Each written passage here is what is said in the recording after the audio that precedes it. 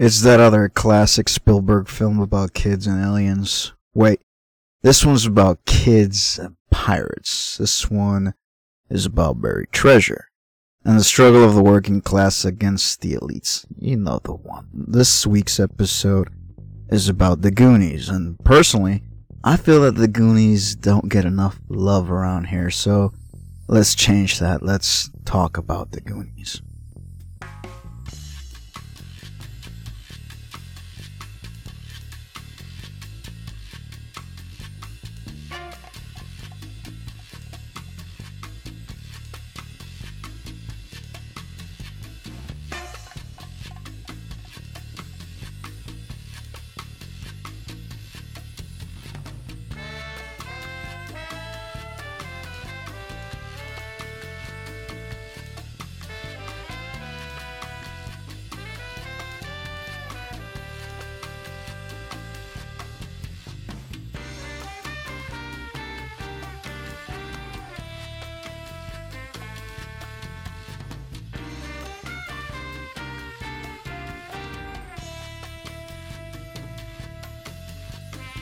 Hello again, my most excellent friends. How is the wasteland treating you all? Despite all of our hardships and the challenges that we face, we are all still here. And the sun still shines and life is still good. And may that never change. I'm not a child of the 80s. I'm barely a child of the 90s. And while I have a lot of nostalgia for a lot of movies and TV shows of the era, the reality is that I came of age at the start of the new millennium. And it was during those formative years that my passion for movies and TV shows grew, fostered by my father and his hobby. My old man likes to watch movies. That's his hobby. And it's a hobby he passed down to us, a hobby he still indulges in, even if he falls asleep on the couch most of the time nowadays.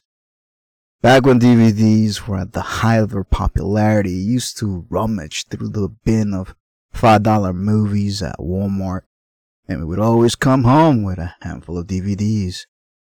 Most were movies he had seen in the past, and some were movies he had never seen before, but had heard of back in our home country. I'm pretty sure that's how we ended up watching The Goonies. And at the time, it was a movie we saw a few times and enjoyed, and that was it. It was only when we watched it again, when I was a little older, that I truly began to appreciate the atmosphere that the Goonies created. I wasn't the only one. I'm sure the creators of Stranger Things were paying a little bit more attention than I was, because the characters they created, the setting and the tone, it all reeks of Spielberg in the 80s. It's got that E.T. feel to it, even if I never saw that. Some people would say that it's an homage. They're not copying his style, they're just using that atmosphere to tell their own story, also set in the 80s. J.J. Abrams did the same thing with that Alien movie he did a few years back. What was it called? Section 8? 8mm? It has something to do with film. Hold on, let me look this up. It was called Super 8. Never would have guessed that. Someday I'll have to review Super 8 for this podcast properly. But if I had to describe it to someone, I would call it a poor man's imitation of a Spielberg movie from the 1980s. It's even set in the 80s, because for the last couple of years, everyone and their mothers jumped on that nostalgia wagon. I guess the 80s are seen with those roast into glasses you can buy on Amazon these days. That's what those movies are designed to breed in us, nostalgia. A return to better days, more innocent days. If such an illusion was ever real. More on that later, let's come back to that. Like I said, I didn't grasp any of this when I was younger. All I knew was it was a Spielberg movie, and it was an E.T., and it featured kids, and it was interesting. Look, I got nothing against E.T. Nothing. Like I said before already, I've never even seen E.T., so I can't even judge it. But I've never had the inkling to watch E.T. It's never called out to me. Quick question. Would you say that E.T. became more popular than the Goonies? Off the top of my head, I want to say yes, but I'm not really sure. Also, because I got curious, the Goonies was a story by Spielberg, the fella that actually directed the Goonies, according to Wikipedia at least, is Richard Donner. If the name sounds familiar, Richard Donner's the same fella that did the old school Superman movies. He also did The Omen, so that's kind of an odd choice there, but hey, it kind of works, and sometimes that's what it do. So what makes this movie so special? Why is it remembered with such fond memories? What kind of atmosphere did this movie create? And why is it so hard to replicate nowadays? Come wander with me, my fellow travelers, and let's find out together. The easiest way to describe this to someone, to basically tell them what this movie is about, would be as follows. It's about these kids, and the kids, well, they find this map in their attic, and it leads to buried treasure, so they set out to find it, all to the rocking tunes of Cyndi Lauper, because, hey, it's the 80s, and why not? Not a poor description of the movie. I mean, that's basically what it's about, but like any story, what makes this movie memorable are the characters and their motivations and their journey and where they end up in the end. Is it a happy ending? Do they learn some sort of moral lesson? Are there any interesting subplots going on in the background? If it was just about the kids, I have no doubt that it would still be a good movie. Those kids had to carry the movie for the majority of the time, but the story's a bit more nuanced than that. We have exterior factors that drive the movie, that drive the plot, and give us real heartfelt moments in a movie that's silly in a way only movies from the time were. You see, this movie was made in the real 1980s. It's not a recreation of the times. So what you see is a real look into what the US was like in those times. And I find that fascinating. Again, spoilers inbound because it's not a recent movie. It was made in 1985. So chances are if you didn't grow up with it like we did, you've never seen it. And there's nothing wrong with that. There's plenty of movies I've yet to watch, and all that means is I have plenty of movies left to watch. So do not fret, my friends. Good movies do a lot of things right, and one of those things that they do well is to stand the test of time without the aid of nostalgia. What do I mean by that? Well, nostalgia can be a good thing and a bad thing, but let's come back to the nostalgia. So, there's a bunch of kids running around looking for buried treasure because of reasons, and we're gonna get to those reasons because they're pretty important reasons. Like I said, it's not that simple. There's more to it than that. Our heroes risk life and limb in order to accomplish their objectives, in order to continue to live out their dreams. So what makes it so unique? Let's start with the simplest of things. Like I said before, this movie screams 80s. And it's not the fake 80s that we see in shows like Stranger Things, but the real thing. You can see it in the way the movie's shot. You can see it in the movie soundtrack, in the way the characters get dressed, in the way they talk. It totally shows it's not a recreation. And once you've seen what the real thing is supposed to sound like, what the real thing is supposed to look like, all those recreations, well, they fall short. It starts in the oddest of ways. There's a rally race on the beach, sort of. I mean, I wrote this down because I thought it was going to be important, but it's not really important. It was just kind of this, hey, let's throw this in there because we kind of need to throw this in there. Anne Ramsey is the main antagonist. Anyone who grew up watching Throw Mama from the Train, this was great. That's a story for another day. That's another one of those 80s movies that's just a little bit weird, a little bit odd. Anyone who truly knows who Anne Ramsey was immediately recognizes the name. They know what she looks like, and most importantly, you know what this lady sounded like. It's a sound that's just embedded into your head. You see her and it echoes in your brain. And like I said, it was delightful to have her as the bad guy in this kid's movie because she's definitely, she's got the look. She had the look, which I'm sure that's not what she looked like when she was younger, but you know, as she aged, she found, a place in Hollywood and she did her job really well in this movie. So the kids, this is another thing. I wrote this down. This is, all part of the observations part of this thing. It's just weird little tidbits about this movie. The kids, so they grew up in this place that they call the Goondocks. And I had to look that up. I guess it's a place called Astoria. And doesn't ring a bell for me. So again, back into the internet. I had to look this up. And when you're watching this film and you're watching the setting for it, all I could really think of was the Pacific Northwest. That and Bigfoot. Seriously, I wrote down Bigfoot here. Now, do I believe in Bigfoot?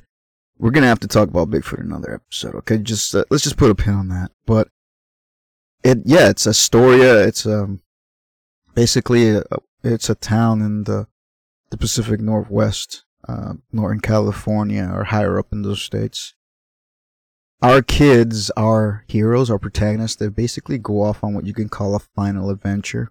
It's a chance to save their homes because apparently the entire town's being bought and it's going to be bulldozed by the rich bozos that want to turn the whole thing into a massive country club. The whole rich versus the poor thing, that seemed to be a real common trope in a lot of 80s movies. At least that's what it seems like to me. I can't really be sure, but somehow, some way, that's always like a thing. It's a trope, right? I said the word trope, that's what it is. It's such a common thing that I know that It's Always Sunny in Philadelphia had a spoof, like an episode spoof of that, but for them it was like The Mountain. So I guess there was a lot of snowboarding films that basically were that. Rich kids versus poor kids. I don't know. I never seen a snowboarding film, but I've seen a few action, like sports action films from the 80s. And that's always like a thing in there. So just bear with it. It's not a big deal, but it is in the film. As a kid, I didn't really appreciate how well the subplot was written. The whole thing between Andy and Brand, and how despite the fact that she's a rich kid, she doesn't really care about that. And from the beginning you could tell she's got this massive crush on Brand. It wasn't something that was really needed, but looking back at it now, it's well appreciated. I liked it. What else?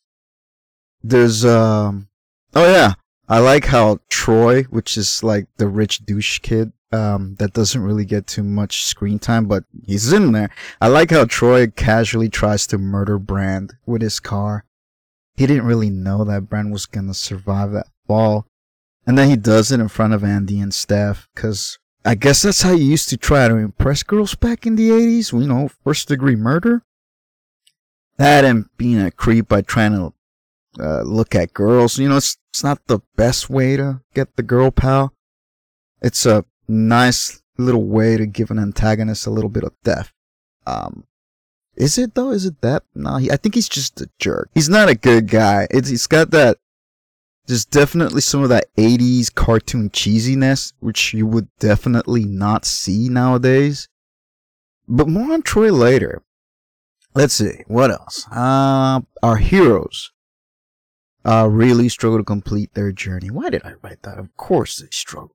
You know, it's not a movie.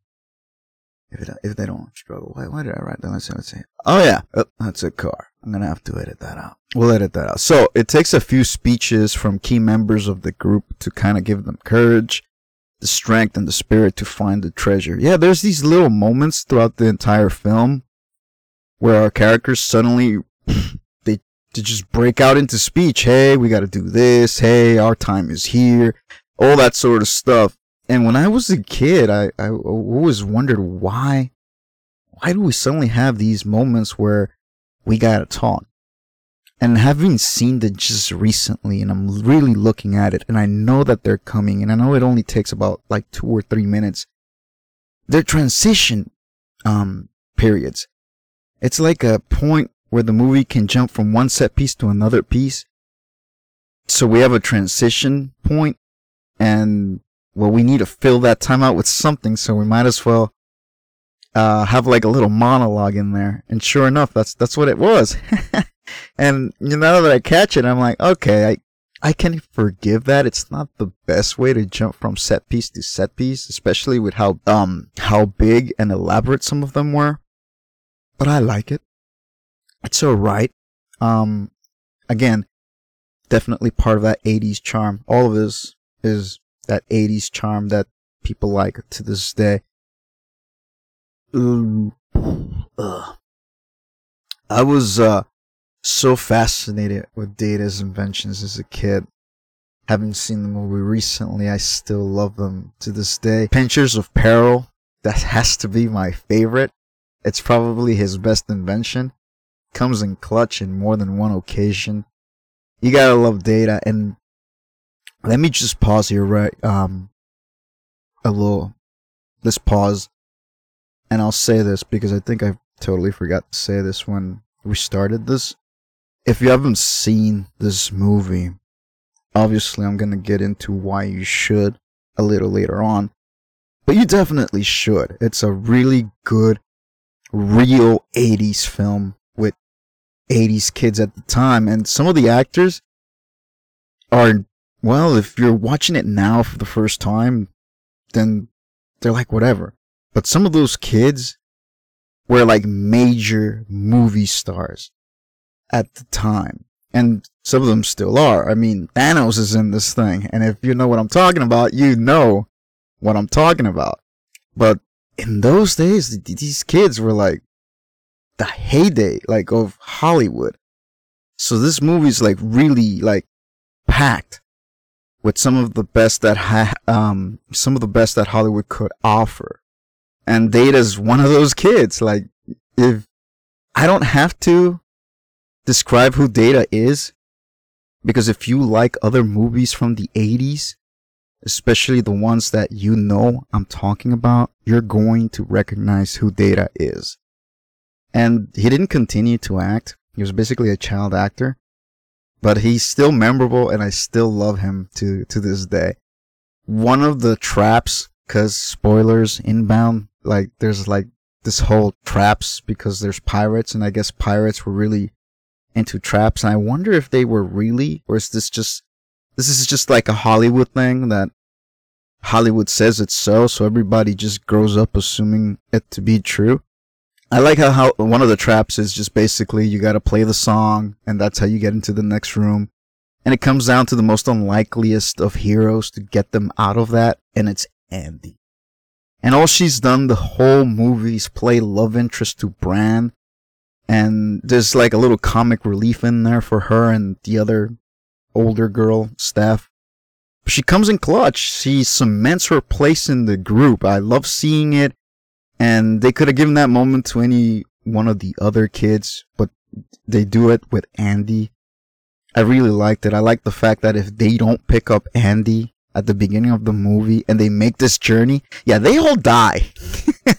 I was like, after I watched the movie and I'm sitting down and I'm writing these notes and I'm thinking about like the whole sequence of events, they weren't really supposed to pick up Andy. It was just basically going to be the kids, the original kids, you know, the younger teenager ones, and Brand, which is like the adult one. He's not an adult. I mean, he's still riding on a bike. So that might be because he doesn't have any money, though. That might be the whole rich versus poor thing, because Brand's supposed to be like in high school, and some of the other kids are also supposed to be in high school. That's my phone. And maybe I edit that out, maybe I don't. It doesn't matter. The point I'm trying to get to is Brand was like the only older kid that was supposed to go on this journey. If he was even supposed to go in the first place. if the story plays out the way it's supposed to play out, all these kids die in that tunnel. But it doesn't play out like that at all. Bran shows up, Andy shows up, and at this moment, Andy's the one that actually comes in clutch. Like I said, I really like that. Enough about that. We'll talk about characters like that later on. What else? Let's see. I wrote 2 words on my original notes when it comes to pacing. Where am I going with this? Words that I'm gonna say out loud here. Good pacing? And for the most part, that's what this movie has. I guess that's what the movie has. Yeah, it has good pacing. Exposition is good. There's lots of it. None of it feels contrived or forced. It's all necessary to the story. We got action sequences, heartfelt moments, large sets, and then the movie takes the smallest of breaks. There's these moments in the film, this kids movie, where the movie kind of just stops, and I like that because it's to show the audience how grand this adventure truly becomes. And it kind of works. As a kid, it's memorable. As an adult, there's that wonderful sense of nostalgia. There's that word again. Even if it's a movie for kids, in no way, shape, or form is it insulting. It doesn't pull any punches. It is what it is, and that's what makes it great. I like how wacky the end of the movie kind of is because, like, the pacing's really done well up to the end. The ending's kind of weird. The villains, like, go from being super realistic to super clumsy when, like, they can't catch the kids. So the ending's kind of weird. And the final thing that I'll say about some of the observations that I made watching this movie, again, like really paying attention to it. The ending's really super Disney. And it's the only part of the movie that feels kinda off. I mean, the whole movie's not the most realistic movie to start with, but at the very least, it's consistent, for the most part. The storyline, how it develops, the setups, the setups, and the payoffs. It's as realistic as an 80s Spielberg film directed by Richard Donner could be.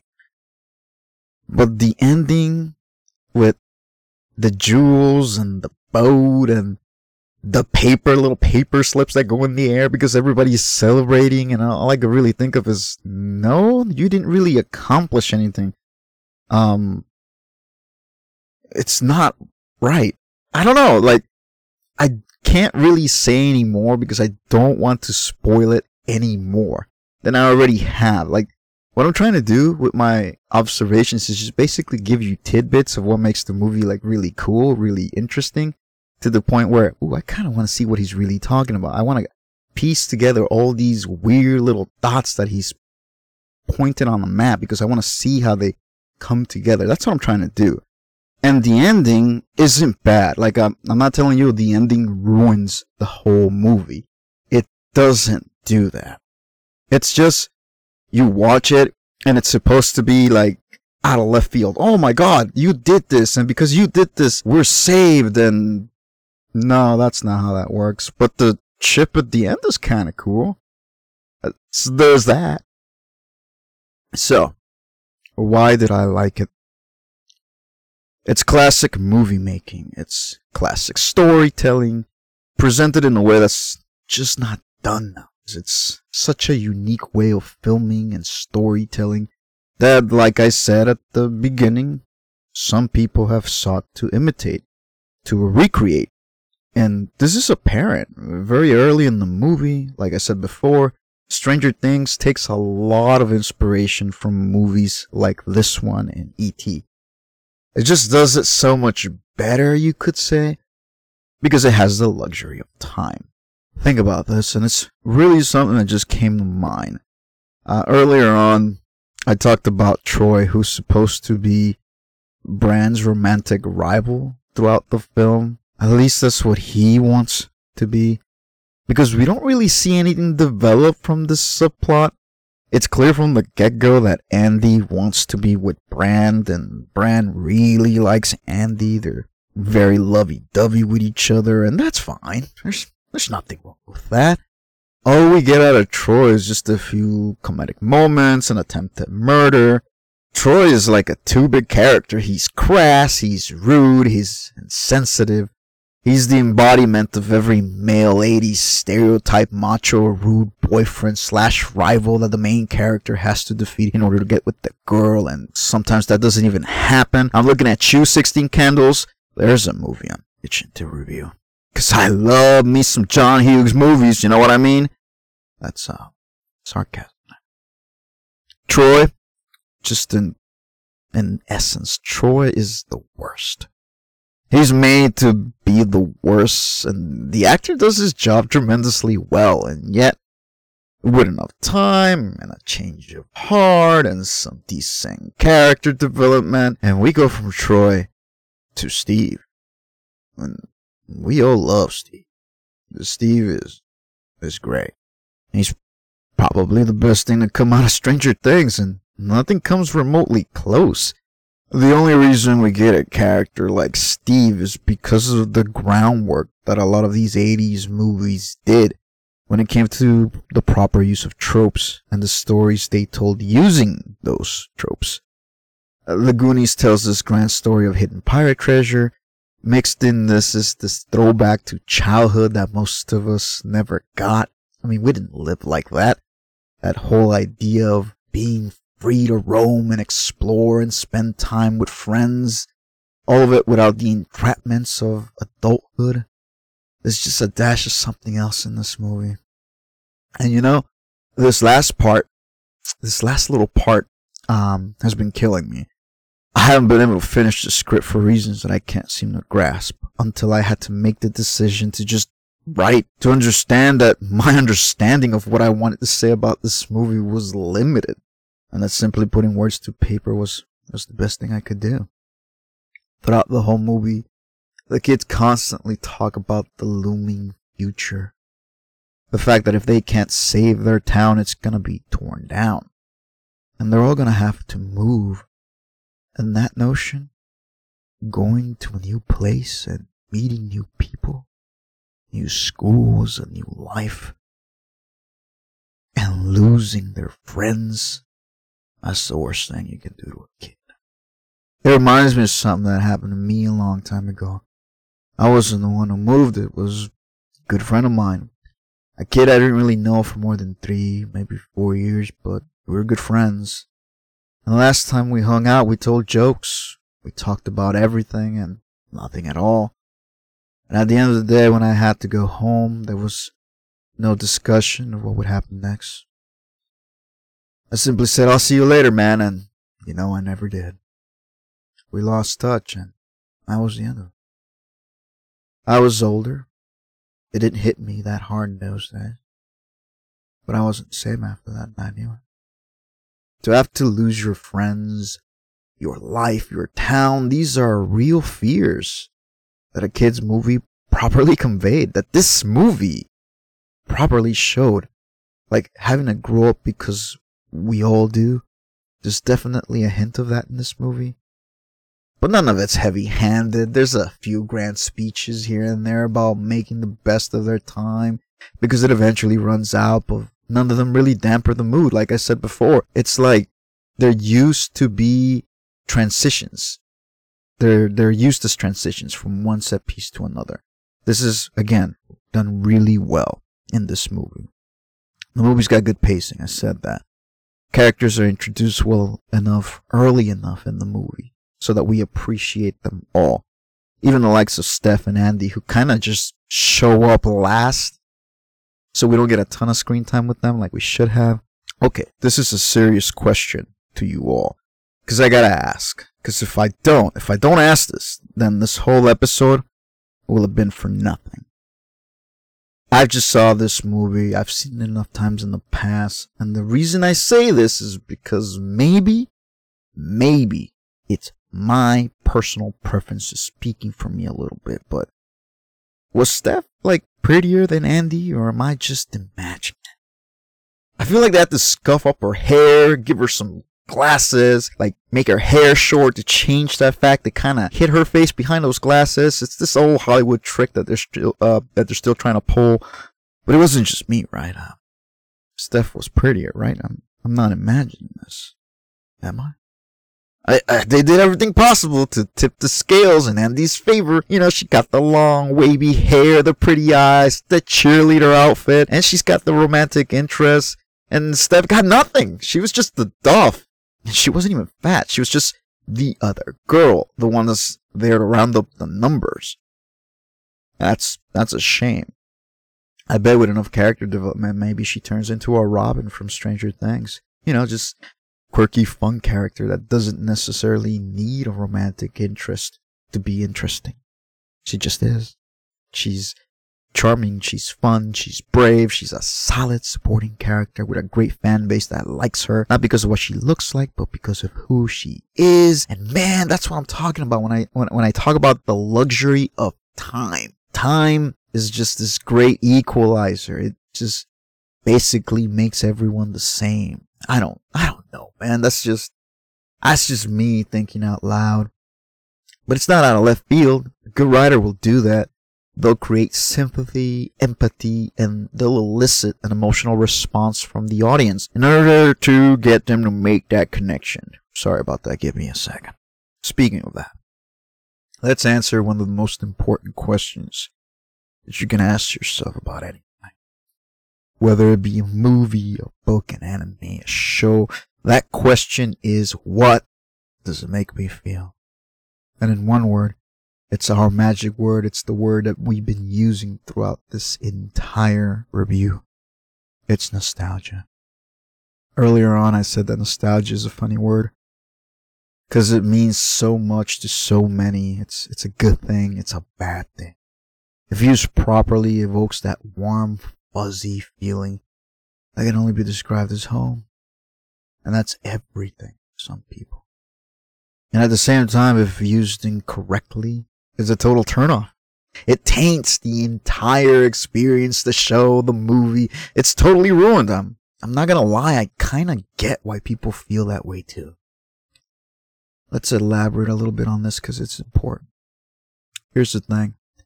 I'm pretty sure that movies like The Goonies didn't start out with that in mind. And that there is the rub. Intention is everything. And the best lesson that anyone who seeks to tell a story is the following. Just tell your story. That's all. Don't worry about external factors. The most important thing is that you tell your story as you envision it. And that's what movies like E.T. and The Goonies do. And they did it well because that's the only thing that really mattered. Here's a more modern example. Hold on. How many of you grew up with Shrek? By the time that Shrek came out, I was older, like 11 or 12. So almost out of the range that the target audience was. It's a kids movie. However, it was following that format that Pixar. It was following the format that Pixar had almost perfected by then. You know, appealing to kids and adults. And it became a huge hit. Bigger. It's bigger than that. You think when this movie was made, they were thinking about that cultural hit that it was gonna become? You think the animators were working on this late night, quietly thinking, gee whiz, man, I hope this movie becomes a part of the shared cultural experience for an entire generation? Listen, I'm sure they had high hopes. They wanted a piece of that animation pie that Pixar had carved for itself. I know they weren't the only game in town. Disney had reigned supreme for years, decades, but there was plenty of upstarts, and DreamWorks was definitely one of those challengers. The people behind Shrek wanted to make money. They wanted to be Toy Story. You can't fault them for that. But at the same time, they had to put in the work. You needed a great story, great characters, and the right actors to give life to these characters. And they got all that and then some. If we start talking about Shrek, man, we might be here a while. That's not the point. The point is the story, the project, the goal. That came first. All the accolades and the nostalgia, that's a byproduct. You don't plan for nostalgia, it just sort of happens. Like I said something about bringing about the right emotional response. You gotta make the audience feel something. You gotta make them care. That's true of everything. But nostalgia, tricky business. Because if for 1 second your audience feels that you want them to be nostalgic for something, that turns on you. And it doesn't matter what your story is. Think about Star Wars. The nostalgia that we all feel for Star Wars is well earned. Well, I'm saying that weird. Star Wars. Well, I'm gonna leave that in. I don't care. There are great stories. I mean, a lot of great. There are great stories that mean a lot to a great number of people. When we saw them when we were kids, whether we saw them when we were kids, or we came to truly appreciate them when we came of age, the nostalgia of the original series and the prequel trilogy, that's legit. But the way that the sequel trilogy was made, you can clearly tell that it was made by people who sought to elicit that specific emotional response from the audience. And it worked, at least for a while. The problem is that it's artificial. There's nothing behind these emotions. It's a cheap imitation of the original thing, and that trickery, that's bad. It's part of the reason why those movies left such a sour taste in your mouth. It was bad enough that they were poorly written, but to resort to nostalgia to get people to watch them, that's just not gonna fly. And the response was, well, the response. We all know how that story ended. Super 8 suffers from the same problem. It tries to tell a story that's so similar, that felt like a throwback. It was called an homage to storytelling of the past. It's a love letter to Spielberg movies of days long gone. You can call it whatever you want. We all know what you really wanted to do. And the result is, again, apparent. Super 8 is not a bad movie. By no means, but it's not a great one either. To say it was mediocre is also just not quite accurate. Again, I think nostalgia is to blame for this. The movie didn't have to be set in the 80s, but it was. The cast didn't have to be a bunch of kids, but it was. And the alien, the lighting, even the music, it's ought to hit the same beats, follow this very familiar rhythm. And while there's nothing wrong with that, it shouldn't be the one redeeming quality that your movie has. I've been mentioning Stranger Things here and there, and even that show, as good as it is, it's a little guilty of nostalgia baiting. I think that the reason that Stranger Things gets away with it is because it has other elements that it pulls off really well. And the fact that it's a series that can benefit from seasons and changes, it's enough to hide all the unsightly elements of using nostalgia the wrong way. Does that make any sense? I hope it did. I think I got my point across. I think that at some point, there's that word again, we'll address this whole issue of nostalgia again. Maybe by then I can make a better argument. Having said all of that, would I recommend this movie? Yes, I would. I would 100% tell you, if you've never seen this movie, go. Watch it, rent it, stream it, sail the high seas if that's your cup of tea, and get it. You won't be disappointed. It's not a masterpiece by any means. It's cheesy. It reeks of the 80s. It's silly, it's goofy, and it works. Because all those emotions are genuine. It's the story of a group of kids who set on an adventure as a way to take with them one last hurrah. It's them trying to outrun the fact that they all gotta grow up. That change is inevitable. And part of growing up is coming to terms with that very fact. The ending kind of negates that. But it's still there. It's still looming. And it's something to think about after the movie's long done. Alas, my friends, we've reached the very end of this journey. And this one, it wasn't easy. When I sought out to simply review this movie, to share with you all my thoughts, my feelings, my views, and what this movie meant to me, I didn't think it was going to be so hard.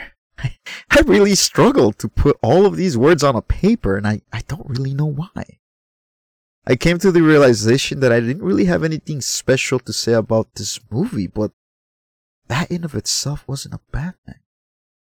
I usually try to give you guys some sort of an original idea, a different perspective on things. Honestly, I feel like I failed to do that with this movie. Sometimes movies are movies, and that's good enough. The Goonies as a movie does a lot of things right, and you're gonna have a good time watching it. Perhaps after a few viewings, you'll have reached the same conclusions that I did. It's not a perfect movie, but it doesn't have to be. And its shortcomings are not enough to justify calling it a bad one either, if that makes any sense. What's important, however, is that we saw this journey unfold and that the story was told. Once again, my friends, I am so glad you came along for the ride. I'm sure our paths will cross once again. I want to thank the whole lot of you for making such a journey with me. To take time out of your day and wander with us, it means the world to us. And I hope that at the very least, you were entertained. If you want more, go ahead and listen to our previous episodes. All our content is available for free. One day, I may decide to record some premium content, and maybe then I'll charge for it. Probably not. We'll see. Till then, take care of yourselves, my fellow travelers, and beware the wasteland.